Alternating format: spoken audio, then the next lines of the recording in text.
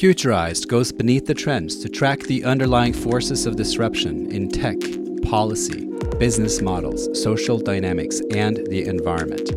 I'm your host, Trond Arne Undheim, futurist and author. In episode 68 of the podcast, the topic is industrial-grade mixed reality.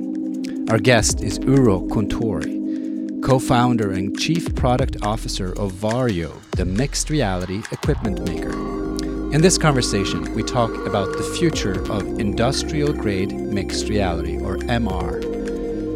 We talk about the advent of enterprise, AR, VR, XR, MR, or hybrid reality and its impact on RR, or real reality. Which companies are using it already? Current professional user types and emerging use cases. And why is Varjo so focused on human eye resolution devices and high-res MR? We discuss adoption timelines and form factors, as well as remaining technical and market challenges. We look into the future of mixed reality 5 to 10 years ahead. Urho, how are you today?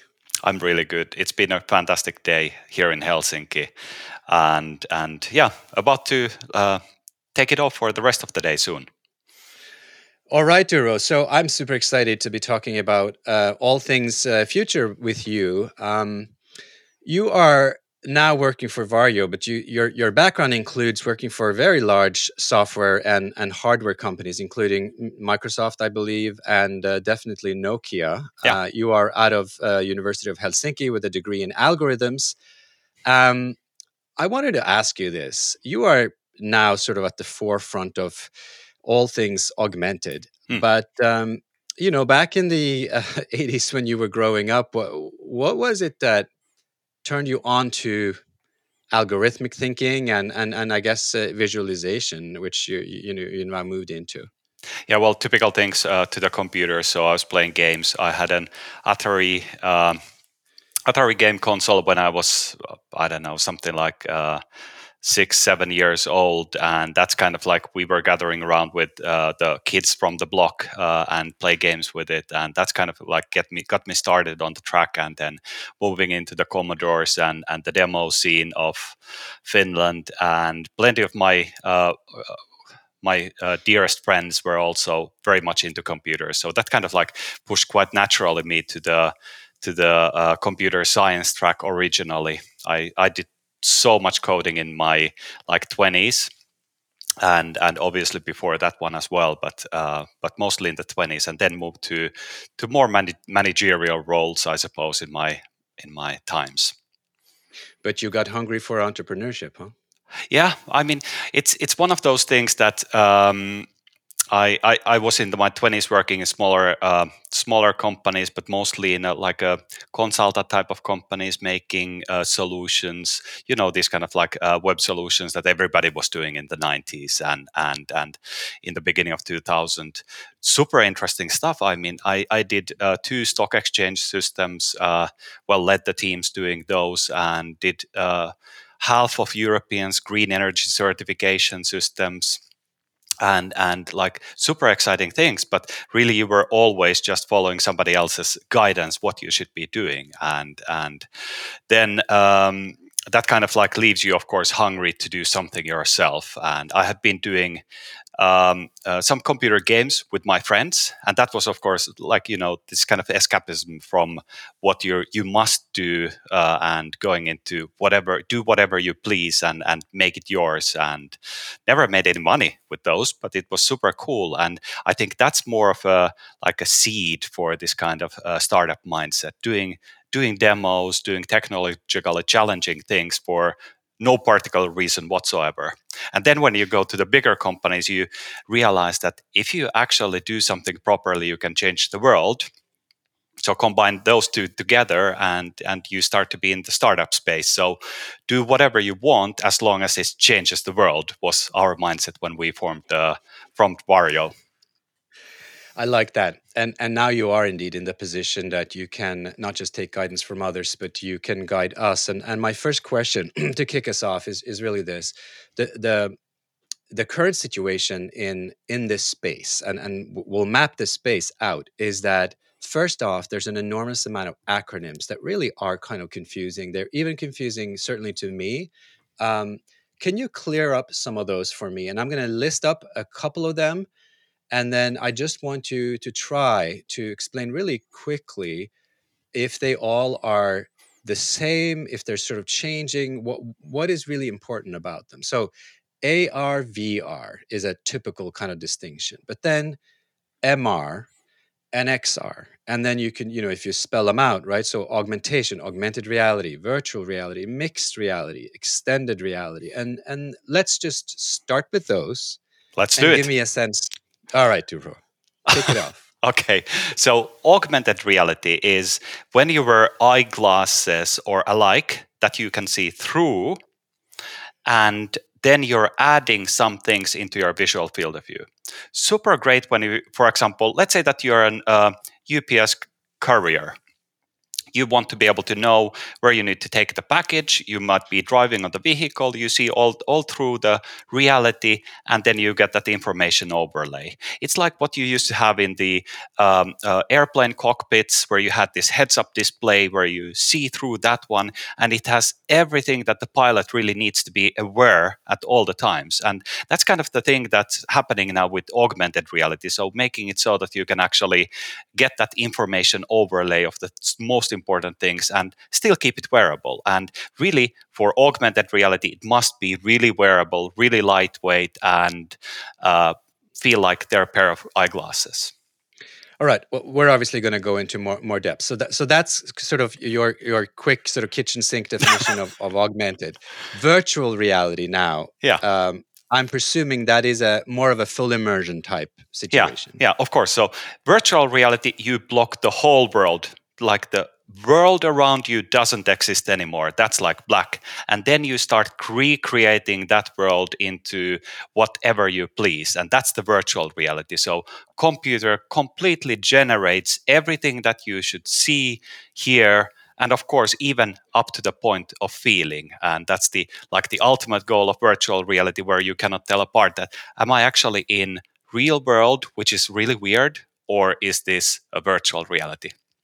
And before we go to the next ones, are these two in any way directly related when it comes to the companies that are doing it? We'll talk about the companies later, but are these two things as related as they seem when we say AR, VR, or are they actually quite distinct when it comes to business models, people working on it, use cases, everything? Yeah, I mean that's a really good question, and it's like, again, as you pointed out, these terms are really loaded, and it's they don't have like a very static definition. And I would say that as long as you talk about AR the way that I described it, so that it's mostly information overlay, it's quite different from the virtual reality. But if we go to the mixed reality, which is all about that you can see some parts of the real world as they are, some of the things could be altered, and then some of these things could be completely virtual. I think it's more of this angle that with augmented reality, you might be able to do everything that virtual reality devices can do if you block also the real world completely. Then it becomes a virtual reality device. On the other hand, with the virtual reality device, if you do it the way that we do, for example, which is that we also digitize the world in real time, and then we can manipulate it and then mix it so that certain things are real, certain things have been changed, and certain things are completely virtual. It's this approach that if you start from augmented reality, you are basically needing to replace the world in front of the user, and the world is the foundation. If you start from virtual reality, everything is black, and you need to add everything.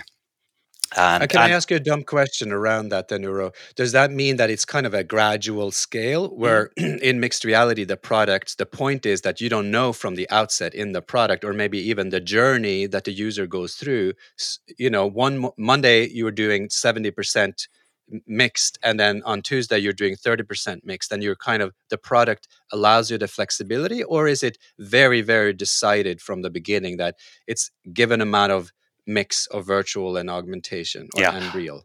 I think that's the place we're now. So augmented reality devices are very little bit is augmented.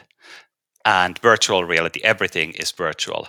But in the upcoming years, those will be mixing. So with augmented reality devices, more and more will be augmented. And with virtual reality devices, you can bring more and more of the real world into your experience. And eventually, in theory, they will have a sweet middle point where you can do the same thing with both devices. But you might be slightly better off if you start from this end of the spectrum than this end of the spectrum for one or the other thing. All right, so let's just get done with this. Extended reality, is that distinct from mixed? I don't quite understand how that could be so different from mixed. I mean, extended meaning it's better than what? Than real life?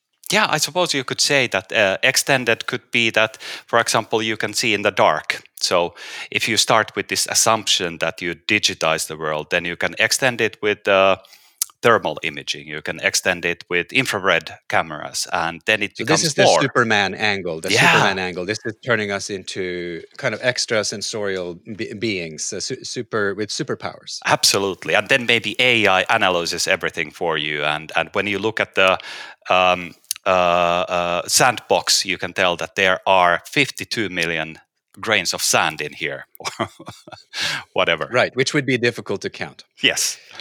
So why don't you then give us a little bit of a sense of, because this field has had a lot of play, and we're not going to dismiss play, because we know computer games and play and experimental headsets and everything, there was a place for that. But I will admit readily that I have through the years tried many of these, and I'm sort of like scratching my head, when is this going to get really serious? So you either have the attitude of, I'm an early adopter, I like to do these things and it's nice. The advent of sort of enterprise or industrial grade, Hmm. all of these abbreviations, when did that start to happen? And maybe you'll give us a sense of what your position is in this space. Yeah, absolutely. So I think from my point of view, when we look at the very early days of the VR, the NASA experiences, and the like early days of 80s and 90s of VR, that's when it was certain very individual companies trying to basically change the way they were working back in those days. Is for example, NASA doing designs inside virtual reality, and with multiple companies starting like aiming to do simulations within the virtual reality. All of that one ended up in the cave systems after that one, like an alternative way of achieving the same thing, because it was the shorter goal at that stage. And I'd say that after that one, there was, of course, a long autumn for VR throughout the 90s and 2000s early on, until the Not a winter, but an autumn. yeah, like keeping it slightly alive, but yeah, and then of course Oculus reinvigorated it with the consumer message. Now, what happened at that stage is that it also created the interest into utilizing this again for these high, very demanding industrial use cases that the guys were trying to do in the 80s and early 90s. The thing is that the devices were not good enough in the 80s and 90s. Computers weren't good enough to actually create experiences, but the displays were roughly the same quality as Oculus actually shipped. And then, of course, later on the HTC Vives and so forth. So the image quality, the lenses, these sort of experiences were almost on the same level. But it was never good enough. And that was the thing that we started to solve when we founded Vario, which was, of course, coming with the background of working at Microsoft and Nokia, and like I made like a dozen phones and many other types of devices, including VR headset there. And you know that if you go as a startup against existing consumer electronics giants, you really shouldn't be playing on the same field as they are. So, from our point of view, we thought that, okay, our angle into this one will be to change how these most difficult cases are solved, because that was the area that also had financial sense in the 80s and 90s. So, it should have the same financial sense now. Then we started touring the companies, understanding their challenges, understanding the potential, and it's unbelievable when you do VR in the quality level that it needs to be, which is at the human eye resolution. It doesn't need to get any better than that. So if you can simulate everything that you see with the same accuracy in real world, then you can change the way that people do training. You don't need any more expensive equipment. You just put the glasses on and you start training, because that way you're training to the real world, which will always have the same fidelity for everybody, and the same way, of course, for the design. And these were the two areas of the 80s and 90s that people were trying to tackle. And it's one of those interesting anecdotes. So does it actually make sense? Boeing, for example, told us that with our systems compared to traditional way of training in these kind of full dome simulators, it takes roughly 4 hours to pay back the investment into this professional grade VR that we are offering.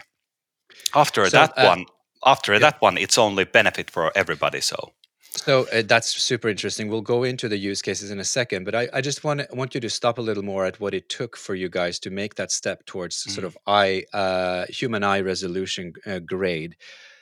One of the things with these headsets, whether it's kind of an augmentation view or a full VR kind of point of view, is they have been historically, well, one, quite clunky, and tell me what it took to get and how long ago was it that you sort of achieved this human eye level resolution? Because some of these earlier headsets weren't really there, were they? No. So basically, we founded the company in 2016, and we started working on this topic immediately.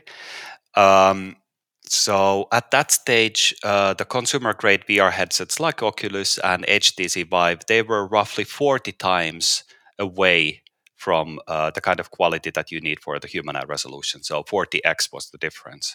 Now it's roughly 20x difference. So still far way to go for the consumer grade devices.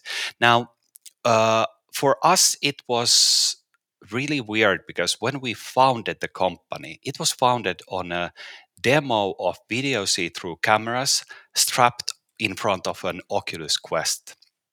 The pitch was basically that if we do video see-through based mixed reality, where we digitize the world and then we're in full control of everything that the user sees, and we can twist it exactly the way that we want.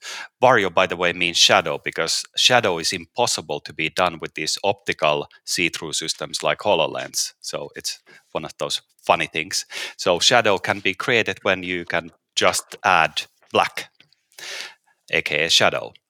So we were showcasing these to the one single potential investor, and they said that, wow, this is really great. Could you actually do like an add-on like this to devices like Quest and devices like Oculus and to HTC Vive?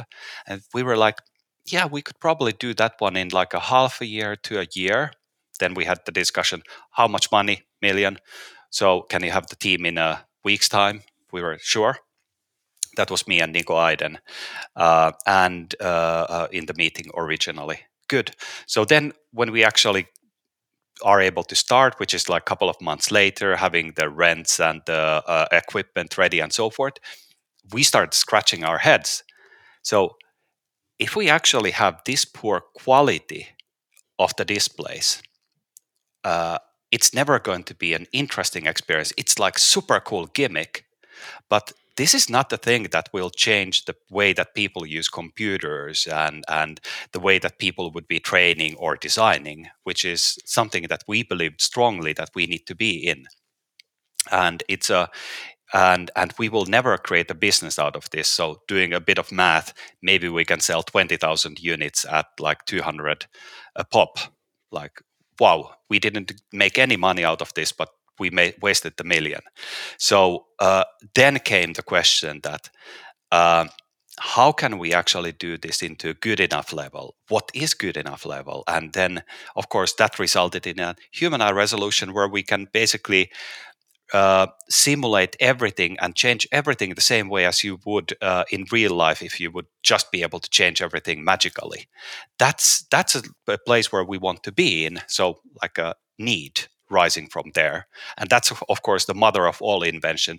Once you have a need, once you have like a strong feel that this must be solved somehow, then you can find a way, and that's But what we Uro, did. I mean, I'm scratching my head again, and I've worked with thousands of startups, and I scratch my head every time I hear this story, because how is it possible that you have these massive providers that have headsets Yeah. that have a certain quality, and is it just because they assess the market to not be needing to go to the level that you now are? How is it possible that you could come at well, you weren't at a left field, you obviously had worked in the same size companies and you had a little money. Innovation doesn't take as much as one assumes, does it? Because you were in a couple of years able to produce a device that not only matched but superseded the industrial quality, of obviously with some cost to the device itself for now. Yeah. But how is just explain it to me, just do it. How is it possible? So This when it, 2016 is not that far ago, not that long ago. yeah, so it's all about that you need to change the game. You need to change the rules. So when you're in the consumer devices business, oftentimes when you kick off anything in there, somebody high level up goes and says, this thing, whatever it's that you're doing, will cost 199. It needs to be ready in 1.5 years. And now go and do it. And then, of course, like a lot of things have been set in stone at that stage. And So the you're, design constraints are yeah, stopping otherwise smart people from doing what they, because presumably there are really smart people. I mean, you were working in a large organization. yeah, I don't know if you got smarter, but you see what I'm saying? yeah. There are smart people in these same organizations, yet given some of these design constraints, they end up with not mediocre products, but just not as good as one can do in this breakout play. Yeah, absolutely. It's fascinating. Yeah, I did one product to only once to low end devices at Microsoft, so these cheap devices, and it was funny how we were arguing that the RAM in this product would cost 30 cents to have double the amount of RAM that we have in it now. And if we don't put it, it's going to be so that you can basically only run the default applications on the phone, and pretty much nothing else that you could download from the store. And can we pretty please increase the price of the end product by €2? No, it is what it is. So then that product had like this completely illogical, silly thing that limited it so that it was almost useless as a smartphone. It was just a phone. And when you're in the large organizations, you need to be tackling quite often things like this. And it certainly limits the innovations a lot. All right, let's jump into some of the use cases that you guys have right now in Varjo, and we'll talk about some other companies as well. But what companies are using your headsets and your approaches right now? I mean, we in the prep, or you already actually talked about the automotive use case a little bit. Give Yeah. us a sense of how, I guess, Volvo or Audi, whichever you want to pick, how are they now using this technology? Yeah. So yeah, it's like almost all of the car companies are our customers at the moment, and the thing is that, for example, car design side, like many other industries, is one of the areas where everybody is following one paradigm at a time. So in there, everybody uses CATIA from Dassault to do the CAD models. Everybody uses Teamcenter from Siemens to integrate the models together and all the pieces of the car into one singular entity, and manage all that complexity of all of the pieces. And then they use Autodesk's VRED to do all of the visualizations from the very beginning of the car's concepting process, where you still start quite often with just drawing those first sketches on the paper, and then you do the first 3D models. You're visualizing those throughout the process with the VRED, and all the way to the point that you're deciding where will the stitches be in the car seat. So into that kind of like incredibly fine detail, and into how do the flakes look in the car paint. So how deep is going to be the paint layer, how much varnish is going to be there. All of those kind of things tend to be made quite early on and rendered with the VREDs. And these days, what they do is that they look at the models almost predominantly with Vario headsets. So that allows them to skip a lot of the old laborious process of making like clay models of the cars that need to be painted and then varnished. And then you look at those flakes, how they look like. And this process could easily be like a couple of weeks. And you're looking at the contours and the shapes of the car, and the lead designer goes like, let's try to do something a bit more aggressive, so fine polish this one and do this and this and that. And suddenly again a couple of weeks passes, and then you're reviewing again. Costs a ton. Whereas with the VR processes, you're basically able to evaluate it instantly. And what has happened now with the COVID is that nobody's able to travel. So the car industry is very distributed area, and you have a lot of locality for the design process. So the same car will look different in the American market and in the European market and in Japan and Korea and so forth. They're always localized. So you have always local design teams making sure that it's optimized for each particular region. And of course, previously, what they did is that they were flying every month back to the HQ, do the design reviews, align the designs, and of course, not something that you really love, like going for a week away from your family and so forth. And again, the iteration cycle being really slow. Now, what they're doing with our headset is that they can have that perfect image quality when they do the internal reviews within the like a few designers of a car. And then also the HQ reviews are now happening. For example, Kia has completely switched from travel. They use our headsets at the HQ in Korea, and in Germany they are meeting every single week, aligning the decisions, designs, and they're seeing each other in the mixed reality around the car, able to have completely natural conversations. And how they put it is that it's actually easier to set up than a Zoom call, which is telling you something already. And I do see that this is also one of those areas where, again, the most demanding customers who have the most to gain are spearheading these technologies and really enabling all of the ecosystem to grow and solve difficult problems like this. And what's happening next is that it scales to everybody. Just like these video calls, it used to be a luxury like 15 years ago, and now we're all doing that one. It's the same thing happening with the VR technologies, with the mixed reality technologies. These spearheading companies developing the process, making it easy to use, and then once it's good enough, then it scales. And I think we start to be like within a few years that we start seeing those scaling steps, not only happening in the consumer side, but also in the professional domain.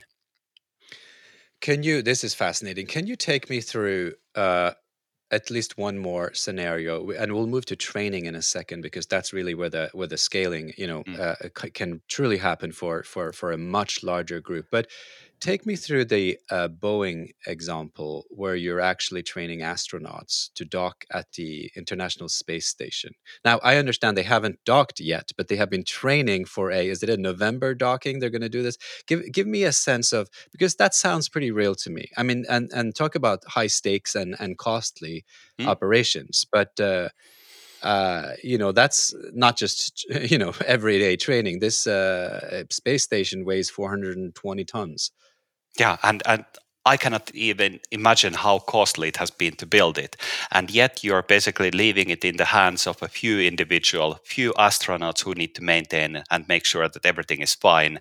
And of course, those are like the most critically trained people in the world. And it's super comforting seeing again that VR is the technology used to train these people who have the like most to lose in the world, which is their lives whenever they go on the flight to the space. If they don't work as they were trained to do, if the training isn't good enough, then they could lose their lives. They could even lose the space station if they do things completely wrongly. So Right. it's So there's two stakes there. I mean, one is obviously any individual life, yeah, but the additional stake is that space station is not like crashing a car. I mean, joking aside, that's a very, very big deal. That space station has been built over years with money from a lot of yeah, sources. yeah. So And this is the reason that NASA was using VR already, like in the 80s and 90s, or trying to use it. It wasn't good enough. They kept on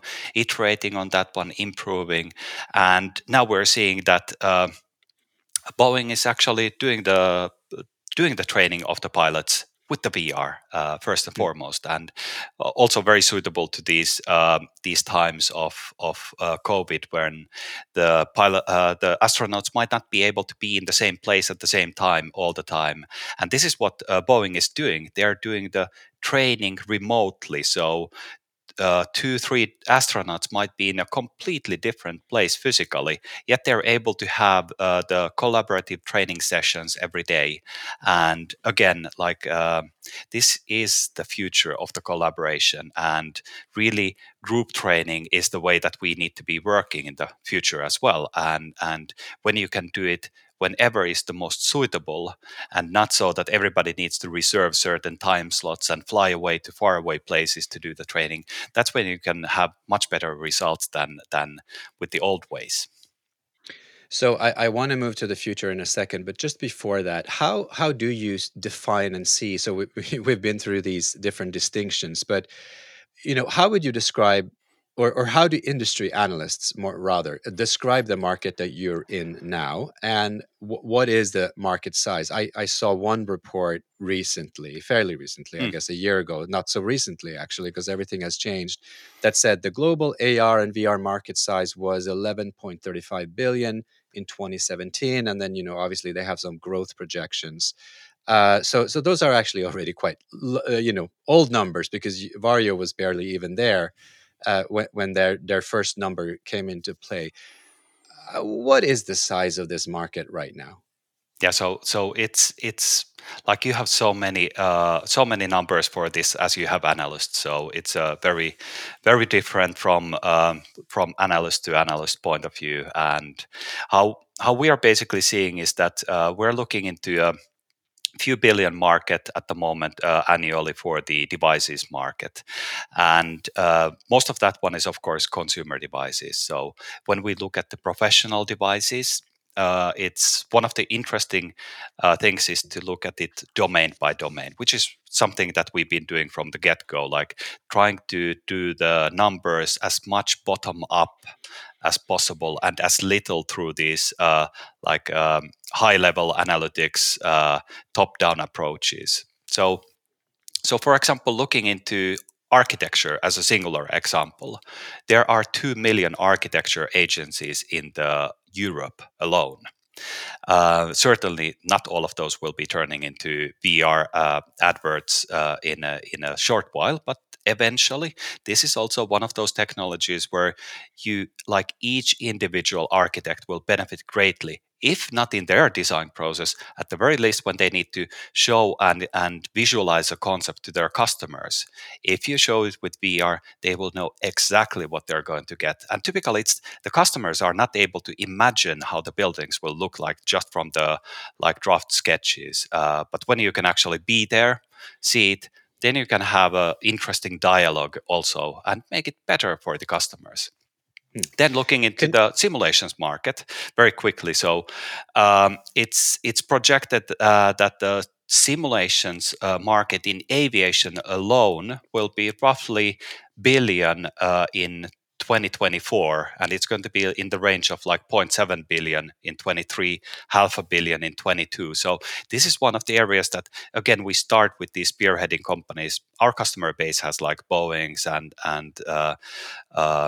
Airbuses, Lockheed Martins, and a lot of governmental agencies and armies and so forth in as our customers, and that's the area that we're seeing a very rapid growth at the moment. And cases that started a year ago in 2019, we had like cases of like, yay, this customer has a 10 unit deal, turning into the beginning of this year we started having like hundreds of units deals, and now we're looking and discussing of thousands of units deals with some customers. So it's like you see this trend going very quickly when first you have had the experiments with the labs and these first trials on how to train people in VR.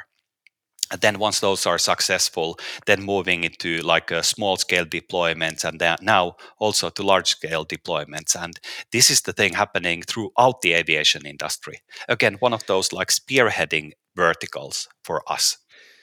I had a guy on who's a robotics professional saying that COVID turned an enormous amount of demo projects into real live implementation projects, going from kind of, yeah, in a few months we might be testing, one device, to the next conversation is we are rolling out. This is not a demo, and we need 100 devices, and they need to be there essentially next Friday. Yeah. Have you experienced something similar? Yeah, a little bit. At the same time, we had a bit of uh, also reluctance from some of the bigger companies, especially in the beginning of this situation in May, June area, where a lot of companies started having CFO-driven R&D. So the coffins were starting to get closed, and even if you could show that, hey, we could actually still do some of the things better if we would move to the virtual segments, you couldn't do that one because the like saving money was the top priority. It was for some companies existential to cut the cost. So it was totally understandable. Yet, for example, in the defense sector, when the world gets more difficult, all of the budgets only grow. So it has been one of those highlights for us throughout the year. Your current pricing starts at 5,000, and then you have a pro device that's another 1,000, and then your developer edition is 10,000. What is your sort of prediction in terms of what's going to happen to your and other devices that are starting to get industrial grade, but also in the consumer market? Because I mean, it's kind of anybody's guess, but a consumer device, right? The high end of a consumer device would be the Apple iPhone, I guess. In any sort of comparable scenario, because I don't think PCs can be completely compared to this. But people are willing to pay a bunch of money for an iPhone, but it of course has hundreds of different of functions, and you can put it in your pocket. Yeah. Where do you see the price going for the various grades? Let's call it crudely an industrial quality device, as we move, year by year into the next decade, versus a consumer device, as we move year by year. How drastic could the price drops be, or even in the industry? I mean, are we talking you need to make such quality improvements that the devices will largely, do you think, stay at that price range? Yeah, I think as long as the consumer devices are mainly used for gaming, it's going to be set into similar price point as the consoles are these days. So like a sweet spot being roughly at the $300, and like a really scale up opportunity being at the $200 range. But those are when you do it only for this one particular niche, and the opportunity on doing the more expensive and thus higher quality devices lies in that you start to be able to do the work also with these devices. And that's, of course, our bet. We believe that the bigger change in the way that we all work in the future will be coming from the virtual reality and mixed reality devices, and that this immersive computing will become the fourth computing paradigm at some point. And that allows us to look at the price points of like $1,000 being a very interesting price point for professional use cases, for example. And then on the expert level, do you think that there are still improvements at the high end that will be so mind blowing that it will defend a very very high price point also for some time to come? I mean, are there massive breakthroughs, beyond human eye, into this extended reality type situation where there will be demand, in automotive or in aerospace, that kind of use case? Are you eyeing breakthroughs of the magnitude that will defend, uh, uh, you know, very, very new types of functionalities in this space as well? Yeah, I think it's there's always the place for these super high end devices that are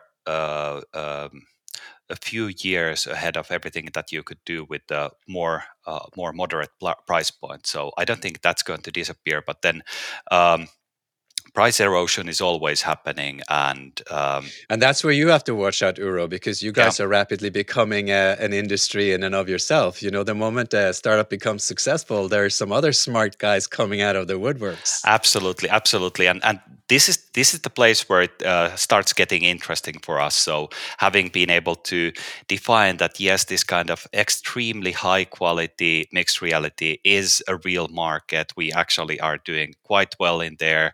That's when you start seeing that somebody else starts looking. Oh, there's actually a market in there, so maybe we should be there as well. Yeah, that's so true. But at the moment, it's still. It's very different type of competition than the big boys, for the reason that these markets are still too small for the Googles and Microsofts to go for. Hmm. When we start looking into the small and medium sized businesses, that's the big play in the 2 to 3 years time, I believe, and certainly something that we want to also be participating in. Hmm. We have this framework that we use here at the Futurized podcast on all these different types of disruption forces. We have addressed technology fairly deeply. We have also talked about COVID, which is kind of an environmental Mm. left field type of thing that sort of comes in. Can you talk to me about some of the other forces that are on my mind always, which is policy and regulation, or even just business model plays that Mm. where things come in and where you just find a completely different angle? Or what are some of the emerging issues that you think governments are going to have to face in this particular market? What should they be doing? What are they doing? Yeah, I think the thing that we have been discussing with people's privacy in the web when they're scouting the websites, getting cookies, getting tracked, and then who is actually knowing you better than you're knowing yourself. It's one of the areas that when you take this kind of thinking into the mixed reality, where you can not only see the direction that people are looking, but you see the eyes, where the eyes are looking at each second, each smallest saccade. It's completely like reading people's minds. You certainly understand people's political opinions so well just by showing a one image. You can tell how people are reacting to the people in this image, and the amount of categorization of people you can do from something like this is incredible. I do think that and hope that we start seeing a little bit more of proactive approach from governments in here as well. Because if you do it reactively, it typically tends to be quite bad solution. But if you do it proactively and start involving also the industries ahead of time before they actually start making the mistakes, I think we would have better policies when it comes to the privacy. And of course, like overall, like accounts being a hot topic now, this is only becoming more complicated when we start having the eye tracking and like galvanic skin response sensors on the headsets and ECGs and so forth.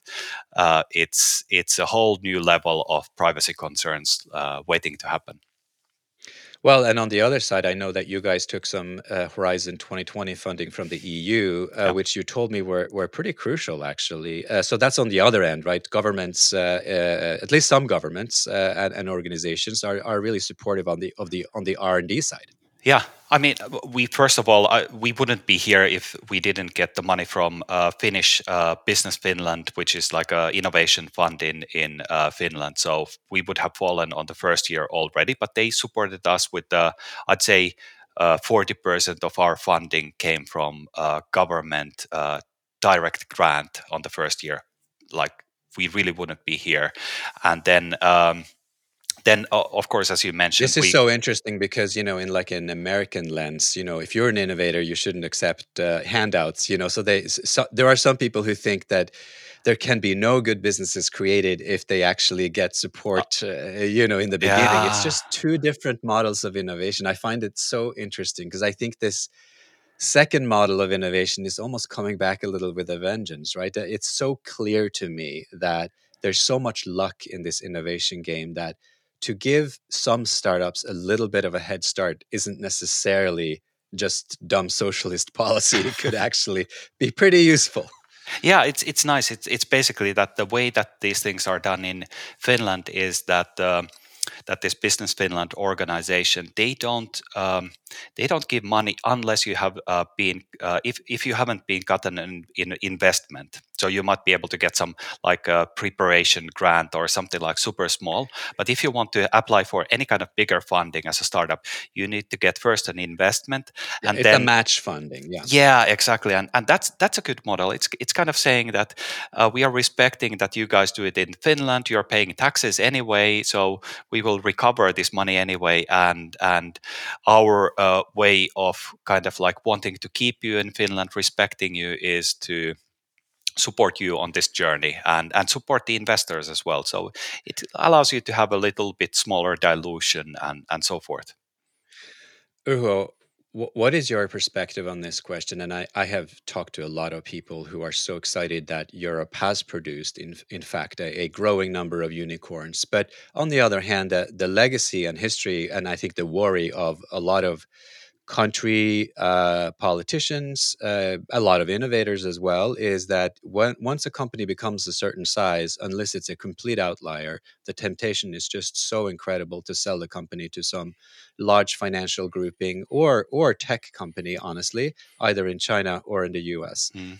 How do you see? I mean, you don't have to address your individual case, but just in terms of what you see among your peers that are really starting to grow and could potentially become sort of juggernauts in their own emerging or indeed create new categories, is it getting easier to convince either governments or large capital sources domestically or within Europe that this is really possible? We can really keep this brand here. And do you see a value in it, or do you just think that innovation kind of goes where innovation goes, and you're not kind of thinking two thoughts about it?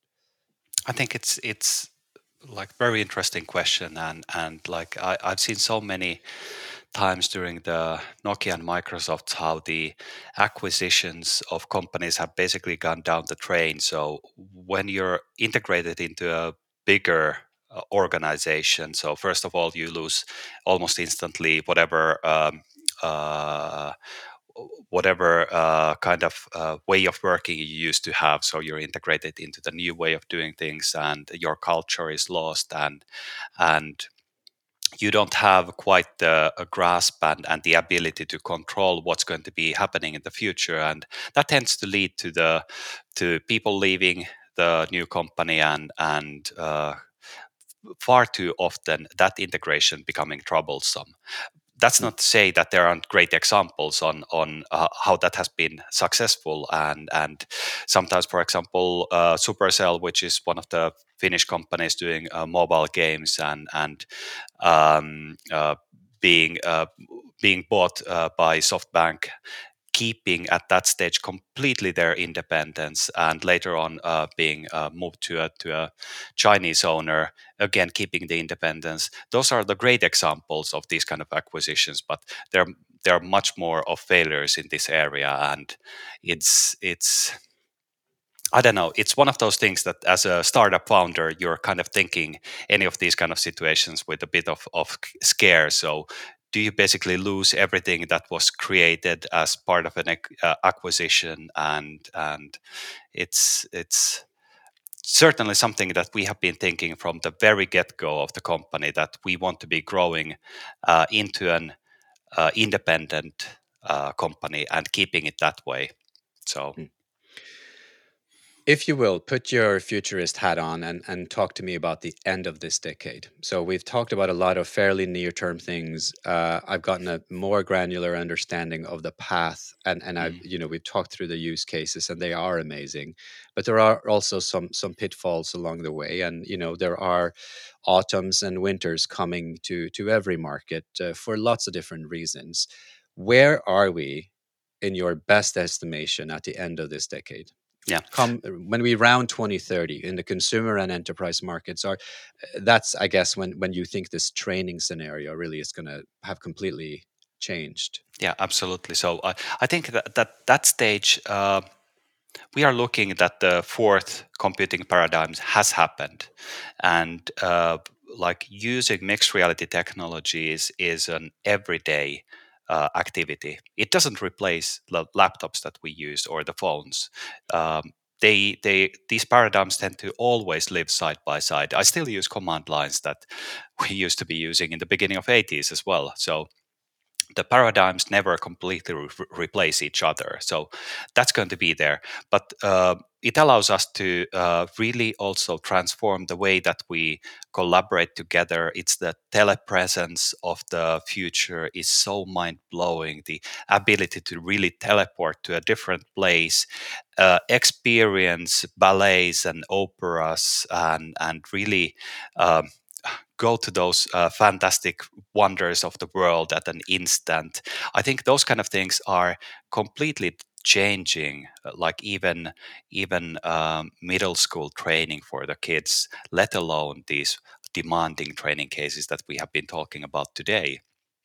And Give me a sense of what would happen to the way you and I have communicated right now. So what could be different? So right now, right? So I am on a pretty crappy webcam because all the good webcams were sold out. I'm about to transition probably to my DSLR in the back, but Yeah. I'm traveling, so I haven't really implemented it. But I'm eventually, as a transitional stage, I think I'm going to start using my DSLR as my webcam because I need a little bit of, of that quality image. But these are very tactical things, and I have increased my audio quality because of my podcast. So right now, because they were blowing leaves, I'm using a dynamic mic, but I have also other mics that are, richer. We are, of course, using a headset, which for me has actually transformed. It's actually just more relaxing because I hear perfect quality audio, and I am actually in a augmented situation, right? Because I could choose to take this off and I would hear more. Anyway, Yeah. what would happen at the end of the decade? What is it that we would be able to exchange? How would I be able to experience Vario? I mean, would it be much easier for you to kind of plug me in to the factory floor? And I saw some of the clips, right? You sent me a Vimeo video. Would you be able to mix this in real time? Would I be using a headset? Would we actually be interacting using the headset as a default instead of Absolutely. just being on the computer here? Absolutely. I mean, that's one of the things that when we do the full digitization of each other, you could actually be here in this room together with me, or more likely, I would actually be there in the studio with you because you Right. are then in Yeah. control. Then we would be fully able to have the eye contact while we speak, which is one of the things that we completely lose in these days of Zoom We do. type of calls. Yeah, that's really And annoying. I don't know where to look. I'm trying to look at you, but there's a camera and they're not the same. And yeah, it's yeah, difficult. exactly. And these are the things that will definitely make it much more personal than ever. And I've been now doing a little bit of alt space recently, and just had a chat with one of my friends who did a presentation in alt space to a Finnish audience, and we are like the most introvert people on the planet. So it's like one of those running jokes. So what's an extrovert in Finland? And that's a person who looks at the tips of their shoes. So that's the kind of level that we are acting. And he was saying that one magical thing happened. So after the presentation, where people had been looking at him, he had a contact with everybody. People came and actually talked to him. That had never happened in his life, and he's like a professional presenter, like in Finland. So that never happens. Nobody comes to talk to you.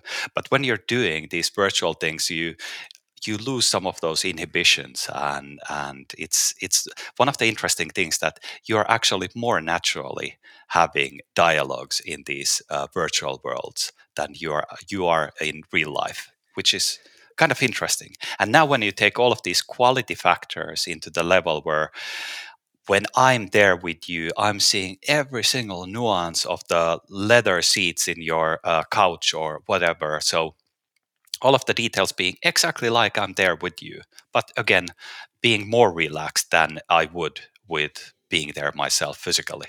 I think it's kind of like interesting. And then, of course, we have the capability to go anywhere, do anything, because in virtual, everything is magic. Wow, that's a compelling image. My only remaining question to you is, how does one track this field? So I obviously have people listening. They are going to learn a lot from this track.